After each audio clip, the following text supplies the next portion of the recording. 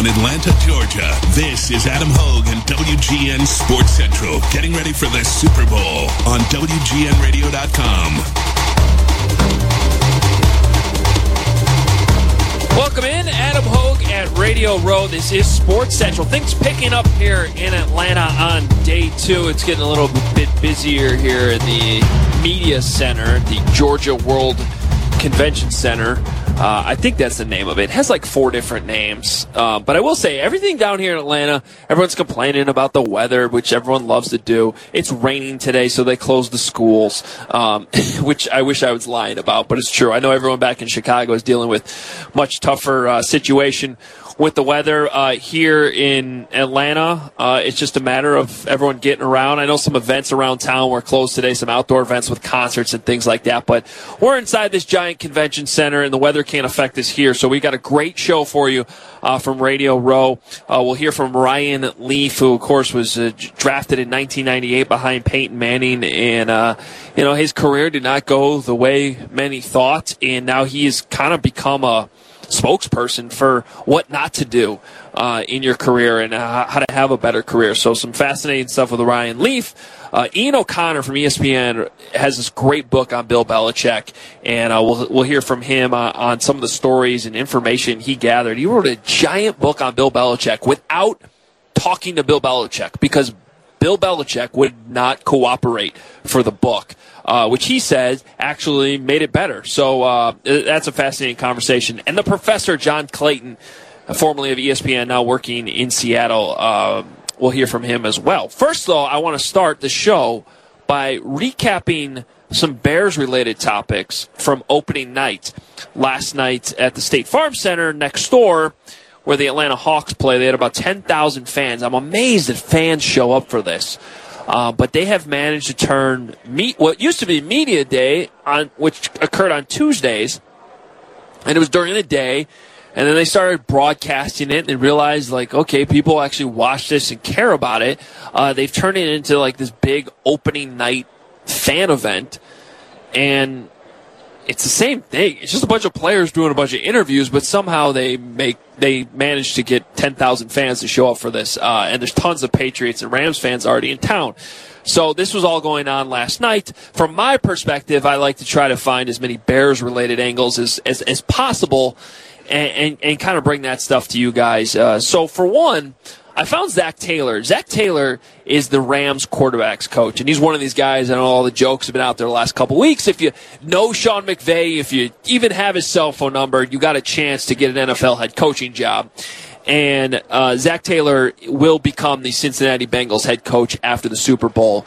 Not announced yet because of the NFL rules, but he is expected, barring a Josh McDaniels situation, to become the Bengals head coach here in next week or so. But the reason I found him is because, one, I wanted to ask him a little bit about Jared Goff and Mitchell Trubisky working together in the offseason. But two, I was really curious, that game in early December that the Bears not just beat the Rams, and the score wasn't all that impressive, but anybody who saw the game from start to finish saw that the Bears were the better team that night at Soldier Field. And from the Bears fan perspective, everybody thought the Bears had arrived and had a legitimate shot to make the Super Bowl. And I still believe that to be true. But from the Rams perspective, while everyone looked at it like, okay, they have these weaknesses that have been exposed, they were able to identify those weaknesses and fix them. And it's part of the reason why they were able to go into New Orleans with a 13-0 deficit early in the first quarter and turn that game around. Now, obviously, they got some help down the stretch to help get them here to Atlanta. But Zach Taylor said that game against the Bears in early December really helped them and is a reason why they made it all the way to the Super Bowl. So here's some of that conversation with Zach Taylor, starting with that very topic. Well, it's a great defense. Certainly from a personnel and coaching standpoint, they do a great job. And we learned a lot from playing in that game on the road against a tough defense. you got to play situational football on the road. And so I think we learned a lot as a unit, how to handle those environments. It's made us better.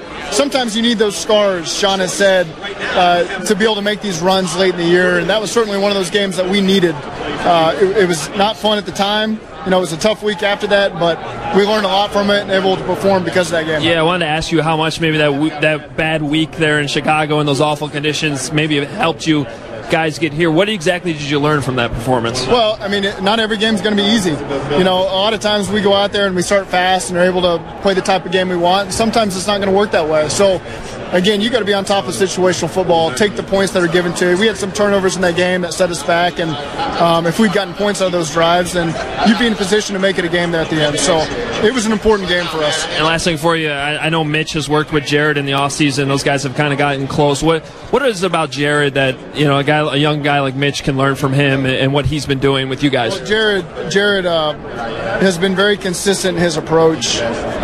He's easy to communicate with because he's a clear communicator. And, if he doesn't understand something, he will ask. A lot of young guys are hesitant. They think they're supposed to know everything. And so if they don't know the answer, they're afraid to ask. And that's what I appreciate about Jared is he's very clear. If he doesn't know, he'll ask. And I don't know Mitch, but for any young quarterback, I think that's a great quality to have. The parallels between the Bears and the Rams go back even a year ago when we had a good idea that John Fox was going to get fired, but you looked at Mitchell Trubisky and you said, all right, here's a young, talented quarterback, very much like Jared Goff. Here's a head coach in John Fox, who's very similar to Jeff Fisher, who was there in Los Angeles. Kind of a old school type guy, believes in defense, doesn't get too creative offensively. Maybe the game has passed him by a little bit as teams go to these more high intensity, more complicated offenses that are making it hard to play defense against you, which is the whole point, right?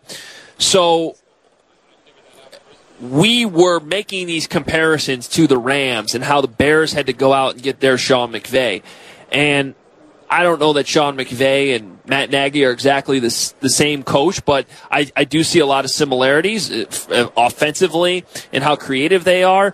Just watching some of the tape, you see similar plays here and there, and they're stressing opposing defenses, which, again, is the whole point. And also, I think there's a lot to be said for the way that they run their team and try to keep mostly everyone as equals and treat people with respect, and the players love playing for them. So there's a lot of similarities here between these two squads. And if you just look at the year gap between them, last year the Rams lost at home to Atlanta in the wild card round with high expectations. They had a great regular season. They were the up-and-coming team with the new age head coach, with the up-and-coming quarterback, and they fall at home in the wild card round, which they weren't expecting to do, much like the Bears did not expect to lose to the Eagles this year. And now a year later, the Rams are here in the Super Bowl. So I asked Sean McVay last night how that loss last year to the Atlanta Falcons in the wild card round at home helped them in the offseason from a focus standpoint, and if it had any effect at all with how they ended up here getting to Atlanta. I think really every game shapes, the way that you attack an offseason, and whether it be a playoff game or whether it be some of the games that we won or lost, you try to use the entire, season as an opportunity to grow, figure out what you can identify to do a better job as a coaching staff, as a coach within the framework of your role, and then what can you do to help, improve to put the players in the best spots possible. The Atlanta game was a humbling one, was one that I know I certainly didn't feel like I did a very good job at all, and that was something that you try to learn from, but not necessarily exclusive to when you lose games, but even when you win, you can always learn and hopefully grow and get better, with that experience. By the way, that was the last question in an hour's worth of press, an hour-long press conference for Sean McVay. He still had all that energy. And I'll give Bill Belichick credit, too, last night. He went through an hour's worth of questions, and, everyone, he's got that reputation for being ornery, not wanting to answer questions. You ask him a good question, Bill Belichick will answer it. And he gave a lot of I don't knows, and I'm not going to answer that to the bad questions. But if he was getting asked the good questions, Bill Belichick had no problem answering them last night as well. So I just find that interesting with Sean McVay and the Rams and maybe, the parallels between these two organizations. It's too bad they didn't meet in the playoffs because I do think there's a chance the Bears would have won that game in Los Angeles, but you got to take care of business first. And as we all know, they couldn't get the kick to go in at the end of the game. And like it or not, that storyline's not really going away anytime soon. So part of the media night festivities last night, I found both kickers that are here in the Super Bowl, starting with Greg Zuerlein, who, of course, made 2 fantastic kicks against the Saints to help get the Rams here, to just kind of get their take on what happened with Cody Parkey. So here is Greg Zuerlein. Yeah, you just feel terrible for him because I've been in situations like that, and it's never fun to miss a kick, whether it's a game winner, a game loser, just to miss a kick because it hurts your team. And you see all the hard work that the other guys put in, and you don't want to be that guy to let your team down. And so that's what hurts the most, is knowing that you've let your team down. But the way Cody handled that was exceptional. I can't say enough about his response to that, and I think I know he'll bounce back. He's a good kicker. It's one kick, and one kick doesn't define your career. Do you know him at all? Just from meeting him before, I think I played against him a couple times, 2 or 3, and you go out there and you talk to them for a while before, see how they're doing. How much does confidence come into everything? Like when you're staring down that kick a couple weeks ago, I mean, how much is confidence a big factor? Confidence is everything. If you're not confident, you're going to have a tough time making kicks.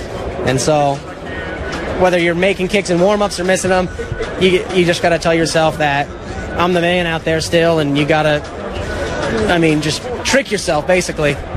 Don't let any doubt creep into your head. And the last one for you, because I know you were at Soldier Field earlier this year.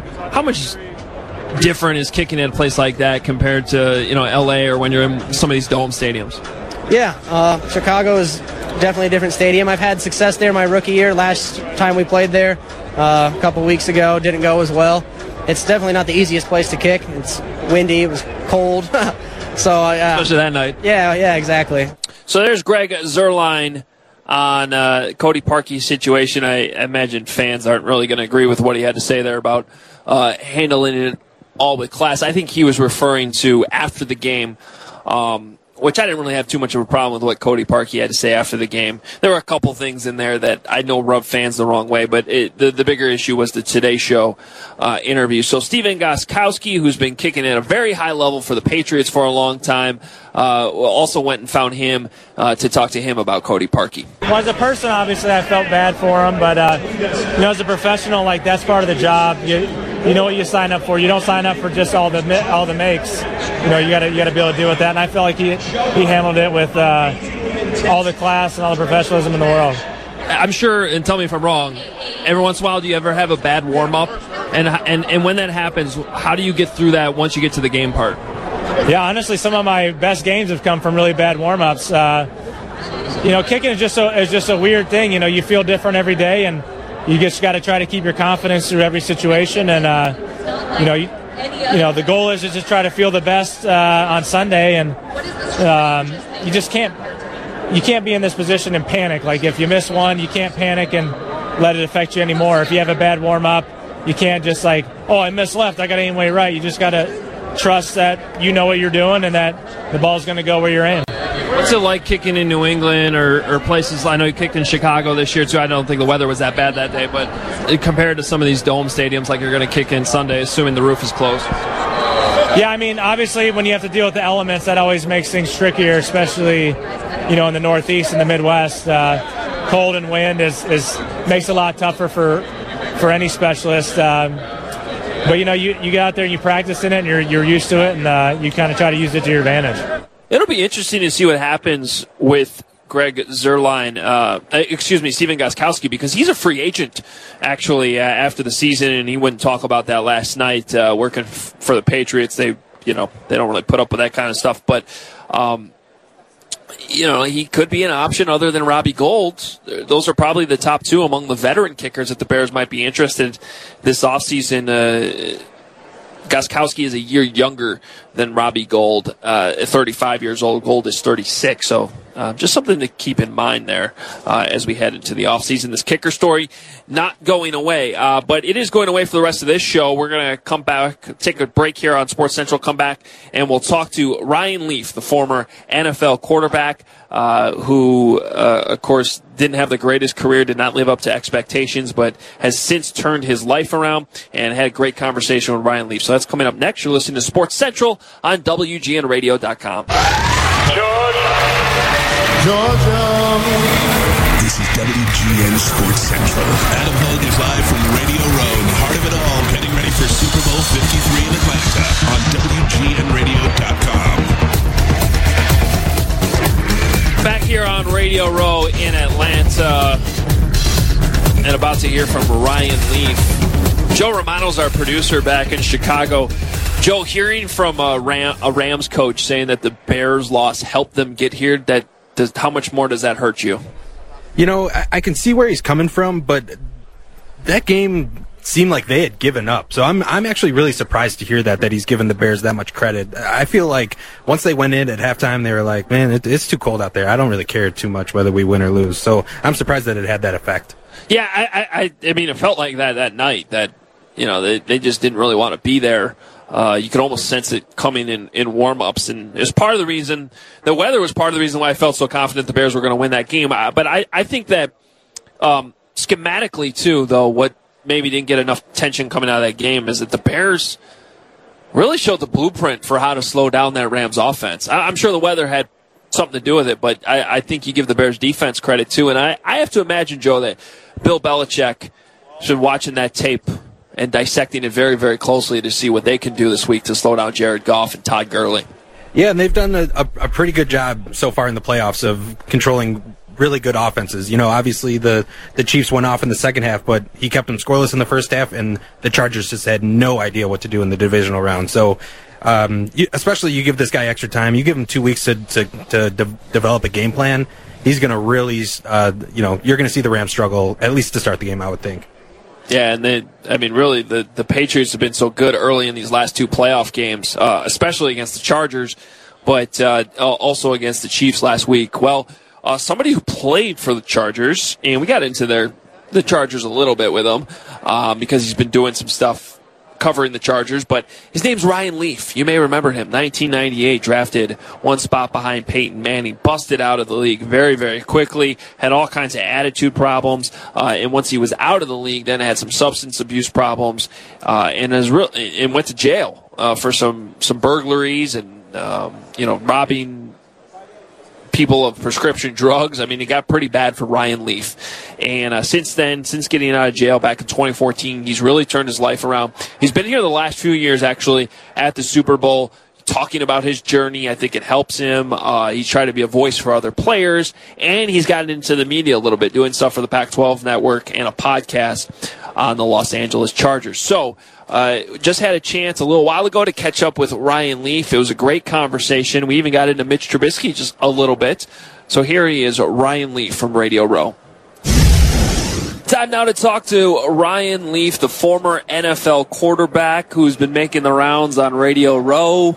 We see you here last couple of years now. Yeah, it's the fourth year, and it's been building and been great every single year.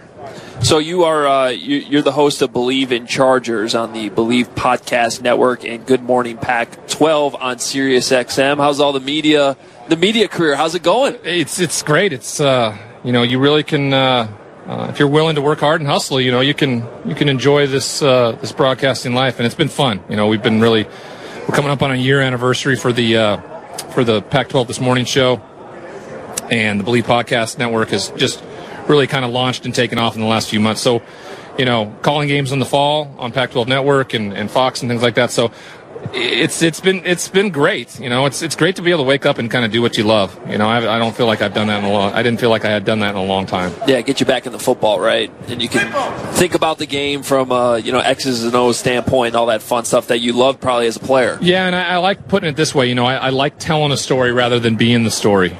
I think that's been a big big change too. I love storytelling and talking about it and the ins and the outs and the X's and the O's and all the schemes and things like that. And then looking at the same thing as an opinion too. I'm opinionated about what I think is.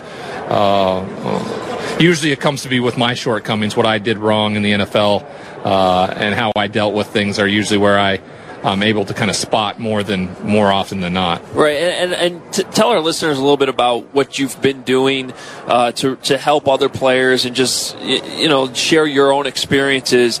And I'm sure that gives you the perspective that as you are calling games and being around the game and seeing these young kids, you're doing stuff with the Pac-12, so you're seeing these young kids in college to kind of spot those areas to make sure they don't go down the same path. Well, you can do all you want if they're not willing and open to accepting the help, right? It falls on deaf ears, but that's okay. I can't control that. I can only show up, tell my story, and what they do with my message is entirely up to them. And I took that personally for a while, but then I realized, like, hey, this is out of my control, Ryan. You never showed up for anybody in your life, and now you're doing something different. You're controlling what you can control, and that's essentially what we do. We spent we block out the whole month of August, and we don't do any other speaking engagements anywhere in the country other than on college campuses, especially in particular to the football programs around the country, trying to be of service in that way, and we'll continue to do that too this next year. When you were younger, did you have somebody giving you the same message and you just weren't listening, or did you just never really have somebody like that to help you? Like my point is, there was definitely. I mean, when I was with the Chargers, I had Junior Seau and Rodney Harrison. Right, I had two of the best professionals that there were to learn from, and I didn't. When they were critical of me, I just, essentially got butthurt and ran away type of mentality instead of facing things and taking a good hard look in the mirror and realizing that they were trying to help, and when it was just too late. So. I definitely had people in my life that were willing to help and make sacrifices to help move me forward. Like I said before, you have to be willing. When they come up and ask you, what are you willing to do to have this life of peace and happiness? What are you willing to do? And if the answer isn't anything, then there's nothing you really can do about that. Has Rodney Harrison become somebody that you talk to since those days when you played together? And obviously it was well documented, the friction back then. There really wasn't any friction when I played. We were best friends, and I loved the guy, and it was disappointing to see the way I left, and because he was disappointed. He wanted me to be he wanted to spend the rest of his career in San Diego, and for me to be his quarterback, and for us to win championships. I mean, that's what he foresaw, and I didn't live up to the bargain, right? And of course, yeah, I've made my amends with Rodney, and we've redeveloped that relationship, and he lives here in Atlanta, so we're gonna hopefully spend some time together here in the next few days. I'm really looking forward to that. Awesome. So, what is your advice, players these days that you might see in the NFL that maybe have some friction in NFL locker rooms? Maybe I should stop using that word. I don't know, but I don't know. Like a guy like Jalen Ramsey, for instance. I'm just coming off the top of my head, who's obviously had some different relationships with players, and I don't know if he's universally accepted in that Jacksonville locker room or not. But when you look at players like that, what is your advice given what you went through? Being polarizing is one thing. Winning, on top of being polarizing, does something more, right? Now, if you're not winning, then you have to back it up, right? This is the writing checks your body can't cash type of mentality, right? So Baker Mayfield was able to kind of spout off this year in terms of the things with Hugh Jackson and all the stuff because he played so well, right? If they go 1-6, if they go 1-15, right, and he's spouting off like that, there's a different magnifying glass on that, right?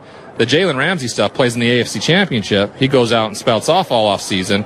Everybody's like, this is kind of we got a Deion Sanders type here. We got some interesting things, but then to go out and play as poorly as they did and collectively as a team makes you reevaluate. Like, hey, is this a problem in our locker room? You take a look at that. It all depends on the optics of what's going on, and if they can win.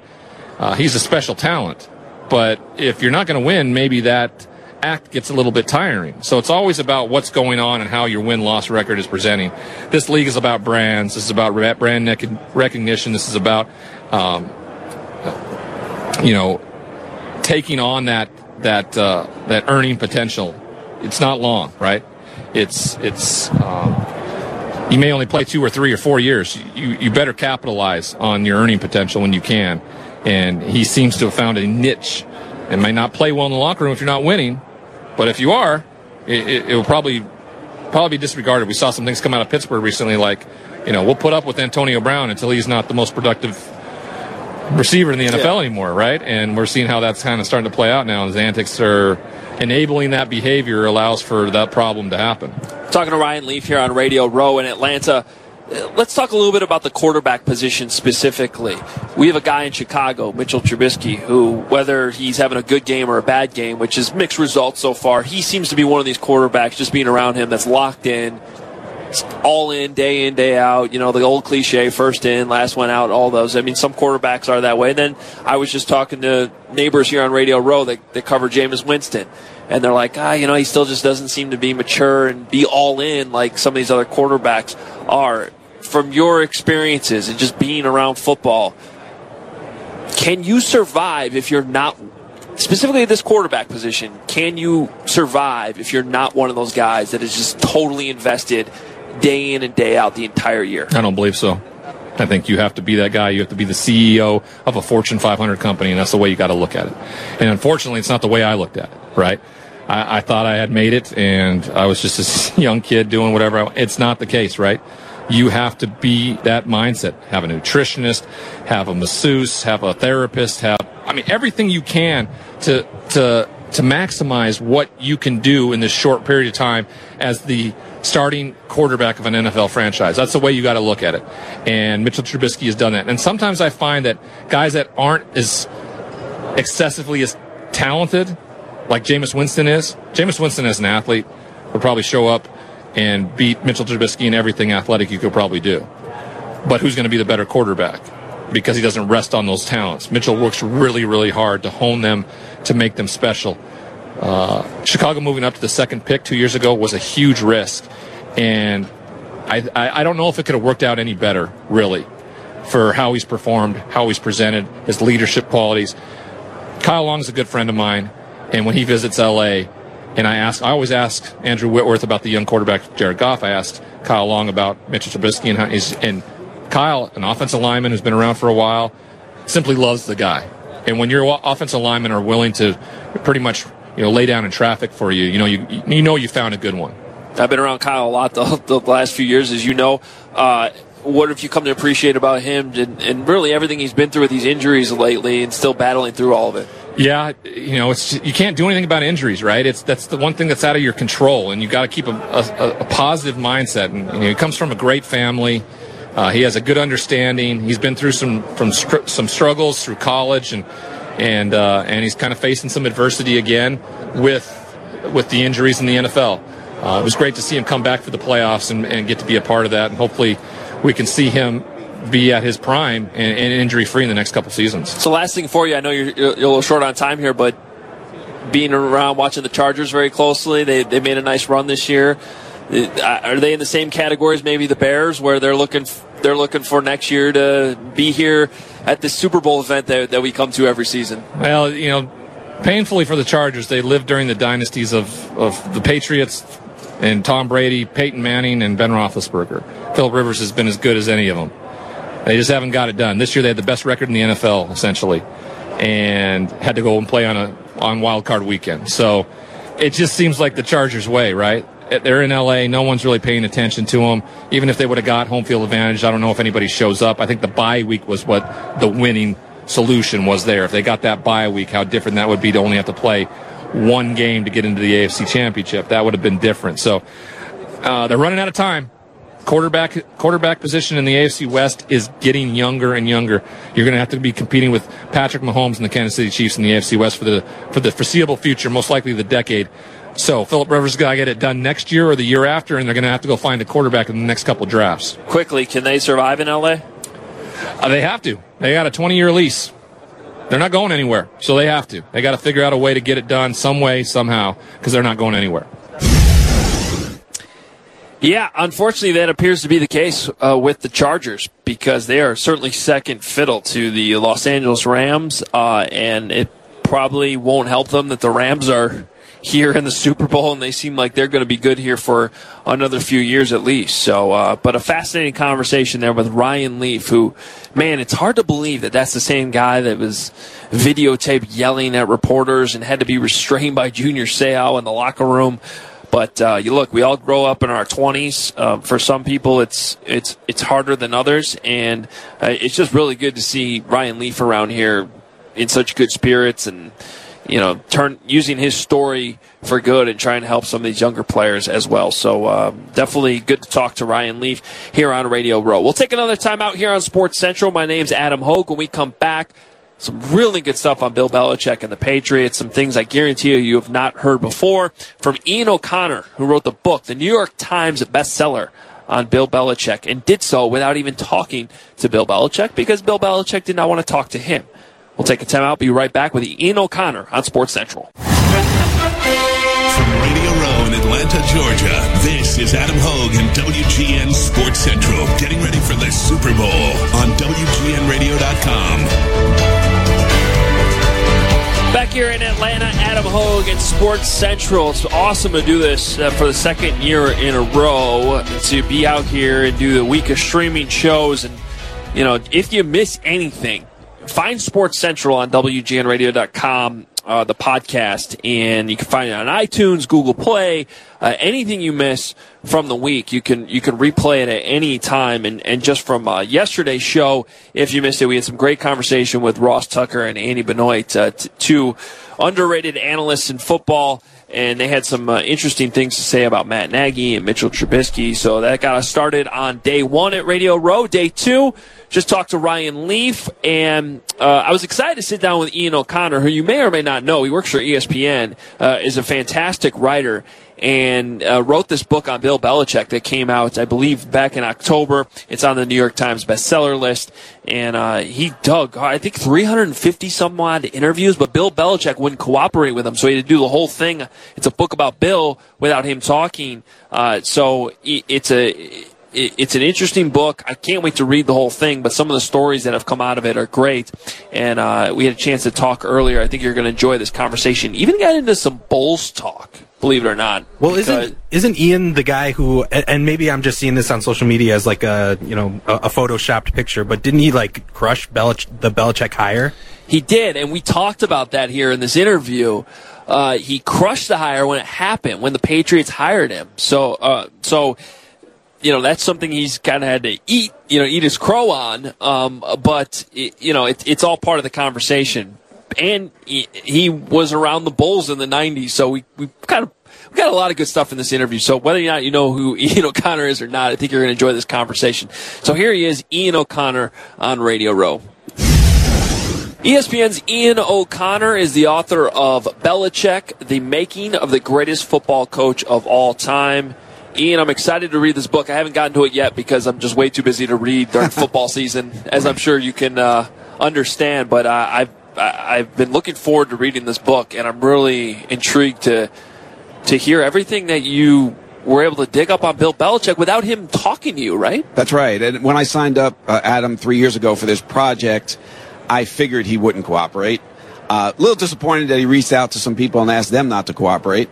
But I think in some ways it made me better. It made the book better. I had to work that much harder to get behind those Kremlin-like walls in Foxborough to find out as much information as I could about him, his life, his coaching life, the dynasty he's built. And so he puts obstacles in front of his players all the time to make them better. And I kind of feel in a funny way the same thing happened to me. And so hopefully the book is a better product because of it. So what's your understanding of why he wouldn't cooperate? I think if you don't, he's a control freak like every head coach, as you know.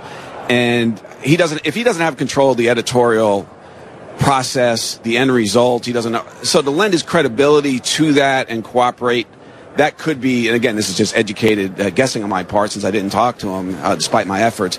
I wrote a column about him in 2000 when he got hired saying it was a bad hire, just based on everything. Now, people find it hard to believe, and right now it's the craziest take of all time. But back in 2000, the majority of the league felt that way about him. That was actually the majority opinion. And so what he's pulled off in New England is beyond amazing, really, given what people thought of him the day he got hired.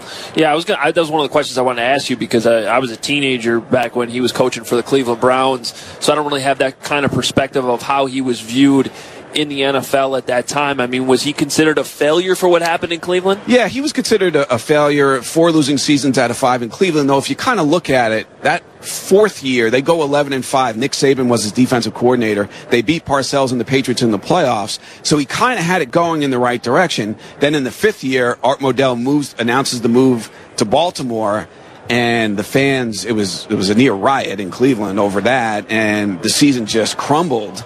You could criticize Belichick a little bit for not holding it together, but I don't know if any head coach could have held that thing together. And it was really a very, very difficult situation. So Art Modell, the owner of the Browns, was actually going to take Bill to Baltimore. That was the plan, because he didn't get fired until Valentine's Day. So it's just, and the people I talked to behind the scenes in Cleveland, they said that we were trying to formalize the move with banks and the league, and Bill was bothering us on personnel matters, and he just wouldn't leave us alone to deal with the bigger picture things with the move. And finally, Art Modell said, I've had enough. I got to fire this guy. And that's why he was fired. So it's interesting that you criticize the hire with New England at the time. A lot of people don't realize he was an assistant coach for 25 years before he even became the Patriots head coach. Were there any signs back then that this would ever turn into what it has, which is an obvious dynasty, if not the best one in NFL history? No conspicuous signs, because he was 5-13 in New England in his first 18 games. I was on the field the first Sunday after 9/11 that they played football. The Jets were in Foxborough. The Jets beat them. Now they're 0-2, and they went 5-11 the year before. And you go back and listen to talk radio back then, and Robert Kraft didn't want to fire Bill after 2 seasons, but he was worried about it. He had a new stadium going up. Bill was worried about it. He told people that he was concerned he could get fired. If that happened, now Mo Lewis of the Jets knocks out Bledsoe in that game. Brady trots in at the end. They still lose. But if that doesn't happen, there's a chance that thing still goes sideways. And Belichick, based on his public demeanor and the way he was with the media, I don't think he ever would have gotten a third chance as a head coach. So it's funny to think, if Brady doesn't come into his life in the nick of time, what could have happened? That's crazy to think about. And this leads to the question I'm sure you're asked all the time. I mean, is this dynasty more credit go to Bill Belichick or Tom Brady? Because I've always thought it's Belichick, right, that he could have won with other quarterbacks, but based on what you just said, I mean, maybe it never even happens if Tom Brady's not there. That's true. He needed Brady as the centerpiece. He needed a special player as the centerpiece of his program. There's no question about that. But every great coach in history, whether it's Phil Jackson or John Wooden or Red Auerbach and Vince Lombardi, they needed special people to revolve the whole thing around, right? So, yeah, and it's funny because there's never a debate who's more important to the Bulls dynasty, whether it's Michael Jordan or Phil Jackson. I think just about everybody would say Michael Jordan, right? Right. With the Patriots, it's a different story, and Brady's not playing defense. He's not on the floor like Jordan was. So Jordan's on the floor 100% of the time. Brady's not on the field 100% of the time. So I think if you're going to lean one way, and this is going to sound self-serving because I'm publicizing a book that I wrote on Belichick, but I think you have to lean towards the coach because he created the entire organization around the special player. I think if Belichick found a very good quarterback, he would have won multiple championships, not 5. And I think Brady would have been worth an extra ring to a very good coach. They needed each other together to win 5. Yeah, and I've just always been impressed with, like, the Patriots came to Chicago this year. They played the Bears, and, I'm doing my normal prep for the game that week, and I'm going through the roster and the depth chart, and it's like, there's really not that many superstars here except for Tom Brady. They just keep reloading it, and that credit has to go to Bill Belichick for not just the players he's managing to find and plug in, but the development of some of those players. That's right. And Brady, even over the course of his career, starting in his first championship season of 2001, how many Hall of Fame players has Tom Brady really played with? Randy Moss for 15 minutes, and Randy Moss did not win a ring with Brady. And Gronk. If Gronk's a Hall of Famer, I think even if he retires after the season, he's done enough, despite the injuries, to get in. But outside of that, it's crazy to think about. And so I'll give you a stat. Belichick's player development and also his eye in veteran free agency, because he's had his share of misses in the draft. But he's so good at finding people who did nothing in their previous stop, and then he focuses on their one or two strengths and emphasizes those and stays away from their weaknesses. The tying scoring drive against Atlanta in the best comeback in Super Bowl history and the winning drive, you put those two drives together, you're looking at about 166 yards in, I think it was about 18 plays. 7 Patriots touched the football on those two drives combined. None of those 7 was drafted in the top 100 of his draft class. Wow. And I think that pretty much says it all. So Ian O'Connor here talking about his outstanding book on Bill Belichick that I can't wait to dive into. What is the one thing, I'm sure you could, we play the hits with these questions we ask you in the book, but what's one thing you want prospective readers to know about this book, or maybe a story that doesn't get talked about as much as some of the bigger topics? I think the human side of Bill is one thing. I wanted this to be a defining portrait of the man and not just the coach, and to tell stories about his father, who is a really good human being, and I think had a lot to do with shaping him, not only as a coach, but as a person. And to show that other side of Belichick, I think most of America looks at those press conferences and say, wow, I wouldn't want to have any interaction with this person. But in talking to many of his friends and associates, some didn't want to be named, but many of them are frustrated that Bill doesn't show that human side in public, in his news conferences, on the sideline, wherever. And they say, but away from the facility, away from the job, he can be kind and warm and endearing in social settings. It's hard to believe. But I know, particularly with friends, teammates, back in college at Wesleyan University in Connecticut, some of his coaches, when they've had crises in their families, cancer situations, Bill has been very loyal and supportive and helpful.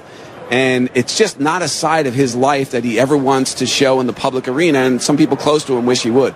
So what did you dig up on Tom Brady and his relationship with the Patriots? Really, I know a lot of this was talked about in the spring a little bit, but and maybe how close he was to not being a Patriot even this season. Yeah, I had sources in my book tell me that even in late March, he was thinking of walking away rather than playing for Belichick one more time. Now, they've had, obviously, the most successful coach-quarterback partnership in the history of the league, and it's amazing that it took 18 years for there to be a public fracture in that relationship. But it's always been transactional, never a lot of love or warmth. When Brady has needed that, he's gone to Robert Kraft. That relationship is about love and affection. They're really close. They live right next to each other. So in some respects, at times in the organization, it's been Tom and Robert versus Bill. The relationship did temporarily unravel, last year, spilled into the offseason. Tom Brady was the only starting quarterback not to report to OTAs. There was a reason for that. He sent a message how unhappy he was about the way his personal trainer was treated, Alex Guerrero, also the benching of Malcolm Butler. He was really angry about that in the Super Bowl. So they got past it. They had to survive that moment in time, and now they're back to being a very functioning, working partnership. What does it say about this team that, despite dealing with all that back in the spring with Tom Brady, in what at least appears to me like something that could have unraveled the whole dynasty, at least brought it to an end, that they're still here at the Super Bowl again? Right, and actually I just looked at page 455. The final words of my book, the epilogue, are about that in a way, he lost the team after the Malcolm Butler benching. He might have lost his locker room. He's the greatest coach of all time. That he earned the benefit of the doubt and the right for people to believe that he could repair his relationship with Brady and Gronk as well, who was unhappy, and the fan base unhappy over the Butler thing. That after winning 5 rings and doing everything he had done in Foxborough, he earned the benefit of the doubt to believe he would get this team back in the Super Bowl, and maybe right away. Those were my final words in the book, and I was really, really wrong on my prediction about Belichick in 2000, and at least I was somewhat right on that one. What did you dig up on Deflategate and Spygate? Spygate, to me, was the more interesting, Adam, controversy of the two, and the one thing, if he cooperated, I would have loved to have asked him, is after Eric Mangini, your former assistant, head coach of the Jets in the 2007 season, warned you, don't do this in my building. That was the opening game of the 2007 season, and Bill did it anyway. I thought that the gain from Spygate was so minimal. Why take that gargantuan risk? He did take the risk, and his reputation suffered irreparable harm for it. And he was caught, his guy filming on the sideline. And the question, I found 3 law enforcement officials who were involved in the confiscation of that camera. And in the middle of the game, in a security office in Giants Stadium, with the Jets on one side of that office and the Patriots on the other, fighting for control of that camera and that tape. These 3 guys, one was an FBI agent, the other 2 were state troopers, basically decided who was going to get that camera. If they didn't, after a half hour listening to the Jets say this is espionage and the Patriots saying you're stealing our property, they handed it to an NFL representative. If they hadn't done that, Spygate might never have happened. Wow. So that had never been reported before. So to me, that was kind of a fascinating scene. I talked to the 3 law enforcement people in the middle of that. They had some really interesting stories to tell, but Spygate to me was unnecessary. Bill didn't have to take that risk, and unfortunately he did. Well, there's so many angles with this dynasty and Bill Belichick's life that you can go after, so I can't wait to read it all. When you sat down here, you brought up how you were around the Bulls in the 90s. So I want to ask you about that. Any stories from the Michael Jordan years? I'll never forget the year that Jordan didn't play, 94. You remember the Tony Kukoc shot to beat the Knicks in that playoff series without Jordan, and Pippen's refusal to go in for that final possession because he wasn't getting the shot. I'll never forget that night because there was a big fight. JoJo English and the Knicks ended up in a big fight that ended up almost in David Stern's lap in the stands. And I remember asking Stern at halftime if that was the worst fight or brawl he had ever seen. He said no, but close enough. And it's just so many great moments. Jordan, when he scored 55 in his comeback game in Madison Square Garden, I was sitting courtside with Bernard King, who had a scoring record in the Garden at that point, and they were sort of taunting each other as that was unfolding. And to see Jordan, the greatness of Jordan captured in the final seconds of that game when he had 55 points and had Madison Square Garden in the palm of his hand. Those New York sophisticated basketball fans loved that performance, even though it was at the expense of the Knicks, that he threw a pass in the final seconds to Wennington for the game-winning uncontested dunk because everyone collapsed on MJ. And that, to me, was what he was all about. So when I think back on the 90s, it's that specific rivalry between the Bulls and Knicks that for me, just as a teenager growing up watching those games, that always clicked. My hatred for John Starks, just because that was the guy that I always identified as the enemy, not Patrick Ewing for some reason. It was always Starks, and I always appreciated Jordan's own appreciation for Madison Square Garden and those games, and it always seemed that brought out the best in him. Well, it did, and Starks, of course, that dunk he had. After that dunk, you're thinking, the Knicks are not going to lose the series now. They had a 2-0 lead in that 93 series, and the Knicks, if I remember correctly, they had the better regular season record that year for once against Jordan and the Bulls, and that was the year for them to win it under Pat Riley, 93. And of course, Jordan came back. He was really upset about that New York Times story, gambling late night in Atlantic City. And of course, the Knicks paid the piper for that. So it was really a pleasure to watch arguably the greatest athlete in the history of American team sports at the peak of his powers. I did want to cover one championship Knicks team, and I didn't get a chance to do that. But watching Jordan in his prime just humiliate and destroy the Knicks, it was worth it. Awesome. Well, Ian O'Connor works for ESPN, author of the book, Belichick, the Making of the Greatest Football Coach of All Time. Can't wait to read it. Listeners can find it Amazon.com, anywhere, bookstores anywhere. Yeah, I know it's been everywhere. I've heard all about it. And, thanks, Adam. I can't wait to read it. I appreciate it. Thanks for having me. Thanks, Ian. Really enjoyed that conversation with Ian O'Connor. You could tell just from hearing from him there how much work he put into the book and just finding the law enforcement sources to talk to about Spygate and get the action and what happened with the actual tape. Really in depth, and I can't wait to read it. So enjoyed that conversation with Ian O'Connor. Also enjoyed talking to John Clayton, the professor, formerly of ESPN, who now is doing a radio show in Seattle and doing some things with the Seahawks on the Seahawks radio network, and of course still follows the entire league and had some interesting things to say about the Bears, especially because, of course, you may remember in week 2, the Seahawks came to Chicago, so he saw the Bears up close and personal this season as well. Here's John Clayton from earlier today having that conversation with the professor. Time now to talk to John Clayton. Of course, you know from ESPN from all those years, now back in Seattle. Were you in Seattle the whole time when you were working for ESPN, or did you? Yeah, no, I moved out there in 86. Yeah. And then I started doing stuff about 94, and then full-time from 98 for 21 years. Yeah, I guess I didn't realize you were in Seattle that whole time, but now you're back 710. 710 ESPN Seattle. I'm now a columnist for the Washington Post. Just actually got I started a column in September, and then I just got signed a 1-year deal to be a columnist on the Washington Post. That's flattering. I did sidelines a little bit for Westwood One, and then I do the opposing team sidelines on the Seahawks games, and that's purposeful because again, I want to be neutral because I'm not going to stay. Right. So it's like I do, and I learned so much more going on the opposing team sidelines, and then also I'm the main fill-in. I'm moving the chains on Sirius. That's interesting. I've never really heard of having an opposing sideline reporter. I'm the only one. But I do sidelines for Northwestern in Chicago, so it's a blast. That's really cool. It's one of the most fun things I've ever done. Yeah, I say that about that job, too, that part of my job. It's the most fun thing I do. Those 3 hours, because you feel like you're part of the game. Oh, yeah. Yeah. Because, you see so much more that you didn't see before when you were in the press box. You don't get to interact with the players, but also you get to see more things that they do, and then you can, really bring that on the broadcast. That's great. You pick up the strategy. It's wonderful. Yeah, I really enjoy it too. So there's still plenty of ways to find John Clayton covering the NFL. And who knows what other ventures I'm going to have. That's great to talk to you.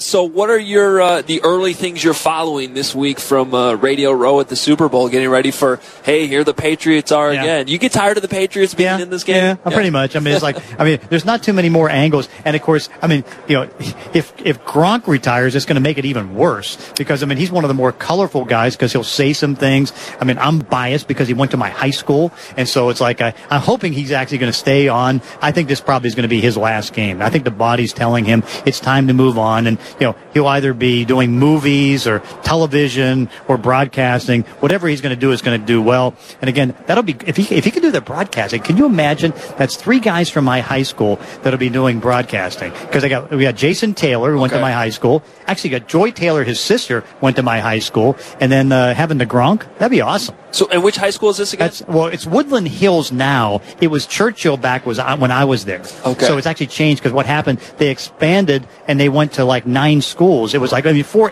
little towns. It added 5 towns, and so Woodland Hills is the high school. And again, there's so many. Let's see, Steve Breston. The wide receiver, the 2nd-round pick. He went there. At one point, there was more Woodland Hills players in the National Football League than any other high school. Why? I have no idea, because when I went there, when it was Churchill, we always said it was 5-4 with Barry Johncourt. It was always 5-4. And this is in Pennsylvania, correct? In Pittsburgh, yeah. Okay. So we... different area of Pennsylvania, but we got familiar this year with another guy who came out of Pennsylvania high school, and that's Matt Nagy. Yeah. Taking over as Bears head coach this year. And, of course, got his coaching start in Philadelphia with the Eagles before moving on to the Kansas City Chiefs. What was your reaction following the whole Matt Nagy Bears, just the way that unfolded this year, following it from afar? This is really obscure. Which, of course, I'm the king of obscure. But it's like, you can actually say that he may have changed the league as much as any coach in the last year as anybody. And the reason I say that is that he has 2 products that he's been able to turn. One was Patrick Mahomes, and 2 was Mitchell Trubisky. Yeah. Okay, here's a story because again, I know this story. I heard it from their coaches. And what happened was Matt Nagy had a man crush in his last year at Kansas City on Patrick Mahomes. And so what he would do is that he would make every coach watch every Texas Tech game they could. They'd be in meetings on Saturday, and Texas Tech games were going to be out there, and he was watching Mahomes. And then all of a sudden, the assistant general manager became a big fan. The assistant coaches became a big fan. They talked Andy Reid into becoming a big fan, and they stunned everybody by trading up with Buffalo to the 10th pick and getting Patrick Mahomes and changing the world, because now you can see Patrick Mahomes is the best young quarterback in the game. He's fantastic. Oh, yeah. And he's got multiple Super Bowls. So credit that in part to Matt Nagy. So you're saying that it was Matt Nagy's love affair with Mahomes. Man crush. Man I wouldn't call it a love affair. Yeah, man crush. Man crush is a much better way to put it. Thank you. Okay,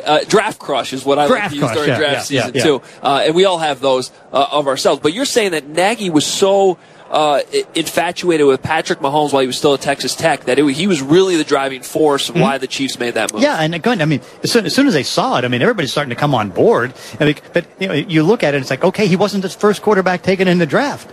He was the guy that the Chiefs, because even when the trade was made to 10, they had Alex Smith. Right. They were going to the playoffs every year. But, what they saw in Mahomes was a guy that now could take them further than what they were able to go. Take them deeper into the playoffs. I mean, here's a guy, I don't know how many Super Bowls he's going to be in. I don't know how many he's going to win, but there's going to be rings on his finger because he's that good. And, of course, Matt was the first one on that staff to recognize it, and he pushed it, and they all agreed, and now they're thriving on it. Yeah, so I don't know if he loved Mitchell Trubisky that much, but I mean, when he came to Chicago, it seemed that love was genuine too, and I don't think it's just coach speak. I mean, he genuinely believes in the guy. Obviously, the results haven't come as quickly as Patrick Mahomes, but I also think people need to keep in mind that this was, even though Mahomes didn't play much as a rookie, he was in with Matt Nagy all that year. Yeah. This was Mitchell's first year with Matt Nagy, so maybe there'll be a big step forward next year. Well, think about this. I mean, I did the sidelines in the second week of the season when Chicago played Seattle. Yeah. I was on the Chicago sidelines. And, of course, the one thing that was there in week 2 is that he would do the 14-15 play script and do it really well. And then after that, he was lost. Yeah. I mean, you can see that the passes were a little bit more inaccurate. The passes were a little bit shorter. He was taking more running plays. I mean, it's like, okay, what's he going to do past the 15-play script? And then as the season went on, Matt was able to convert him into a 4-quarter quarterback. Now, again, some of his accuracy wasn't there, but again, considering how he went from week 2 to week 10 was remarkable. And that's a credit to Matt Nagy. And of course, I just think that, as much as there's an argument now who was the coach of the year, I mean, Nagy took him to 12 wins. Yeah. I mean, you take a look at the start of the season, I thought they were going to be a 5-win team. When they got the Khalil Mack trade, I thought that was going to take them to a 7-win team. They won 12. They were really good. Yeah, I thought 10 wins at the start of the year was optimistic, and they got to 12. And to your point, it wasn't just what he did on offense. It changed the entire culture. Right. Really overnight, starting way back in April, and it was very impressive to watch. And that's why I voted for him over Frank Reich. I mean, I want, number 1, Nagy, number 2, Frank Reich. So the other debate between those two teams that has also been out there is executive of the year, because Ryan Pace, he deserves a ton of credit, too, for all the moves he's made. And, by the way, pulled off one of the craziest trades we've seen in years in the NFL, getting Khalil Mack from Oakland. But obviously Chris Ballard, who actually was the second choice in Chicago to Ryan Pace, has done a phenomenal job in Indianapolis. Well, I voted for Pace 1, and I voted for Ballard 2, because again, what I looked at is that there's a little, you try to play around with metrics and things like that, and so, like, for example, I thought if Andrew Luck would come back. Andrew Luck has never had a losing season. Yeah. Okay, now they had a defense that I thought was very suspect. That got better as the season went on. But if you look at it, go back to 2008. If you have a top 7 quarterback, usually you're not going to have a losing season. But you have to have a running game, and you also have to have a decent defense. You have to have a defense that does give up less than 23 points a game. I didn't know if the Colts were going to be able to do that, but I gave them the benefit of the doubt because of Andrew Luck. So I thought they were going to win 8. And they won 10. Yeah. Okay, they made a wild card. Well, you look at, they had a higher expectation than the Chicago Bears. I went from 5 to 7 with the Mack trade, again, wondering how long it was going to take for Trubisky to get the offense going and how long it was going to take the receivers to kind of get in jive. But when you look at it, that's why I put them over the top. And you think about the bold moves that they made. I mean, the trades to give up draft choices to get Trubisky, to be able to get Mack, to be able to get 2 wide receivers in free agency, Allen Robinson and Gabriel. That helped. And then, of course, just to be able to be solid on the rest of the team, I thought as good as it was for Ballard, I just thought it was better because these were bolder moves. You didn't see Ballard get aggressive into free agency. I mean, they did it in the draft, made strategic moves. I mean, they get Ebron over from Detroit, and he worked out well. But you look at the fact that, okay, Pace took him to 8 Pro Bowl guys. Okay, yeah. What is 4 for the Colts? I mean, advantage Pace. Yeah, absolutely. Now, and we're talking to John Clayton here on Radio Row. When you saw the Bears in Week 2, could you tell right then that they might be exceeding your own expectations for them? Yeah, I didn't see it as much on the offense. Right. I mean, because they're going through the transition because, Jordan Howard wasn't getting the carries. It was going to be more Tariq Cohen. The receivers were just getting settled in. So you didn't see it on offense. And again, they were, 1/4 of the way on offense because they were only getting the 14-15 strip drive. I mean, defensively, they look great. I mean, you could see that the defense was going to come on. And this is at a time when Roquan Smith, he wasn't doing that well. Right. I mean, he was that was his first start. Yeah, it was his first start. And, he would be able to make some tackles that were in front of him, but be able to make the reads and do all that stuff. He wasn't there yet. Now, he got there as the year went on. Leonard Floyd was, I think, he was fighting the wrist injury. Yeah, he still had that club on his hand. Right, so it's like, okay. But again, defensively, they were good, and then you knew Vic Fangio was going to make them that much better. But again, you saw the great plays of Mack, and then I'm just stunned how well Fuller has done at the cornerback position, because, I mean, here was a guy that put the transition tag on thinking, nobody's going to sign him. Packers try to sign him for $14 a year, and I think, well, he's not a $14 million cornerback, but he played like it this year. He was good. He did. He exceeded my expectations, too.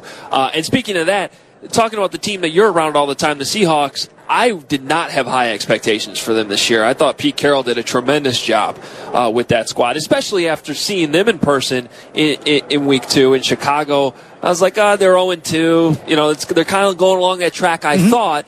Boy, did they turn things around. Well, they did this. Now, again, I went back, and again, this is going back to 2008. I used the metric is that, okay, if you have a top 7 quarterback, and if you think the defense can give it less than 23 and you get a running game, then you win at least 8 and probably 9. So my prediction was they were going to win 9, and if they got a break, they were going to win 10. All right, so the break was they kind of lucked out in the Carolina game, and they won that game at the last minute, and so that got them that was going to get them to 10, but they kind of went the way that I want, because they gave up 21 points, not 23. They were going to be okay on defense, right, and they became the best running team in football. But it was an amazing turnaround, because they went from 8 Pro Bowl starters on defense to basically 1. KJ Wright only played 5 games. He's a Pro Bowl outside linebacker, but the only one that they had was Bobby Wagner. But Frank Clark came on with 13 sacks. They got a great play out of Jaron Reed, defensive tackle, with 10.5 sacks. They've got a real big hit on Trey Flowers at cornerback. I mean, it was an amazing turnaround. But again, because they have Russell Wilson in a running game, I thought they were going to be able to do some things. Well, the last thing I have for you is something that I'm sure people bring up all the time, but by far my favorite ESPN commercial ever is the one where you're sitting in your bed, and your mom's calling up, and then you get up and you have that long ponytail. Yeah, Mom, I've done my segment. Yeah, but that was so much fun. I mean, it was one that Jerry Madelon, who was the guy that used to do Sports Centers, I would do a lot of Sports Centers with, got a script. Again, they get these from the ad agency, and the ad agency is the best. I mean, they come up with all the great commercials through the years, and so they came up with this one. And usually what ends up happening, from what I find out, is that there's a lot of competition. The agents are all, and I didn't have an agent at the time, and so it's like I didn't know what was in the mix. But apparently for 2 years they kept on pushing this commercial, the ad agency. Really? And people were wanting to jump in on it, and they said, no, we want Clayton. It's like, no, we want Clayton. So they sent it to me like in March for a May taping, and they said, are you okay with this? I said, yeah, I'm fine. It's like, you think I'm going to not trust the ad agency that does all these great ads? And so we go down there, and we go down to Los Angeles, and we had to do it in a sound studio, but of course it was under a bridge, and we get over, and there's like, are we going for a commercial shooting or just a shooting? Because the area itself is like, this looks a little dangerous. But then you get in there, and there's 65 people working on this commercial, including 2 hairdressers for somebody that doesn't have a lot of hair. It's like, okay, that's good. We did 22 takes. They felt good by the 10th take that we had it right. So we did 12 outtakes just to try to, they actually ran them as outtakes. If you go on YouTube, you can see the outtakes. I'll have to find those. Yeah, it's like, it's like I'm going to the mall on one of them. It's like, I ordered some extra pizza. I mean, it's like all these different outtakes on it. And so we did that. But it was an absolute blast. Well, I enjoyed it. It's one of the best, if not the best. But the only thing that was bad, and this is bad social media by me, is that they thought it was going to be the best commercial. And so they wanted to run a special in August. And in that special, what they did is that they had people vote on it. Well, Jay-Z, who's Robinson Cano's agent, has 3 million followers. I have 1.4. I didn't tweet. He tweeted. He won. I finished second. It's 1.4 still pretty good, John. Yeah, it's not bad. It's pretty good. All right, well, thanks so much for taking time. Again, people can read you in the Washington Post now. Yeah, and WashingtonPost.com. And 710 ESPN in Seattle. Great to see you here. Thanks for having the conversation. Thank you. Appreciate it. John Clayton. How about John Clayton? He's just a machine. He's just rattling off players that he hasn't seen since week 2. He's so dialed in with all the teams in the NFL. He should still be working for ESPN, but that's a different conversation. You can catch him in the Washington Post and doing stuff in Seattle now. It's good to see him here on Radio Row. That's going to do it for us today. Day 2 here in Atlanta, but we got 3 more big days coming up, and some Bears players on their way. Hoping to talk to Prince Amukamara this week, Trey Burton, some former Bears. Charles Tillman is going to be here within the week, and